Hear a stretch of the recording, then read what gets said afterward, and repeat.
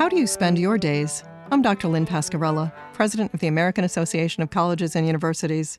And today on the Academic Minute, William Fajzel, PhD student in Earth System Dynamics at McGill University, examines this question from a global perspective. Across the Earth, 8 billion people are going about their lives, each devoting 24 hours a day to a range of activities. These daily actions are continually shaping our planet, societies, and experience of life, driving physical changes like climate change, ecological degradation, rapidly expanding technology, and urbanization. Although we know a lot about the details of these activities, there is no high-level, comprehensive depiction of them. Our work draws together diverse datasets on how people spend their time to provide the first bird's-eye view of a day in the life of humanity at the dawn of the Anthropocene.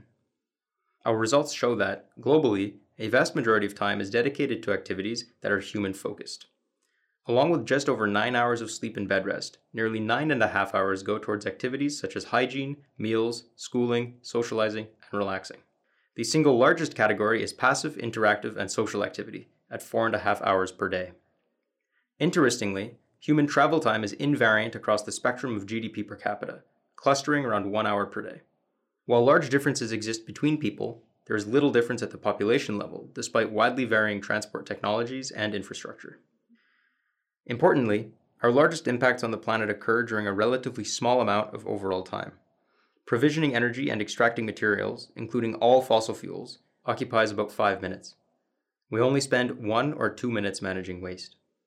If we are to navigate planetary boundaries and achieve sustainability goals, for example by building renewable energy grids and dealing with plastic pollution, we as a population will have to alter how much time we allocate to these activities. Our results suggest that we have plenty of room to do so without disrupting patterns of daily living. That was William Fajzel of McGill University. You can find this, other segments, and more information about the professors at academicminute.org.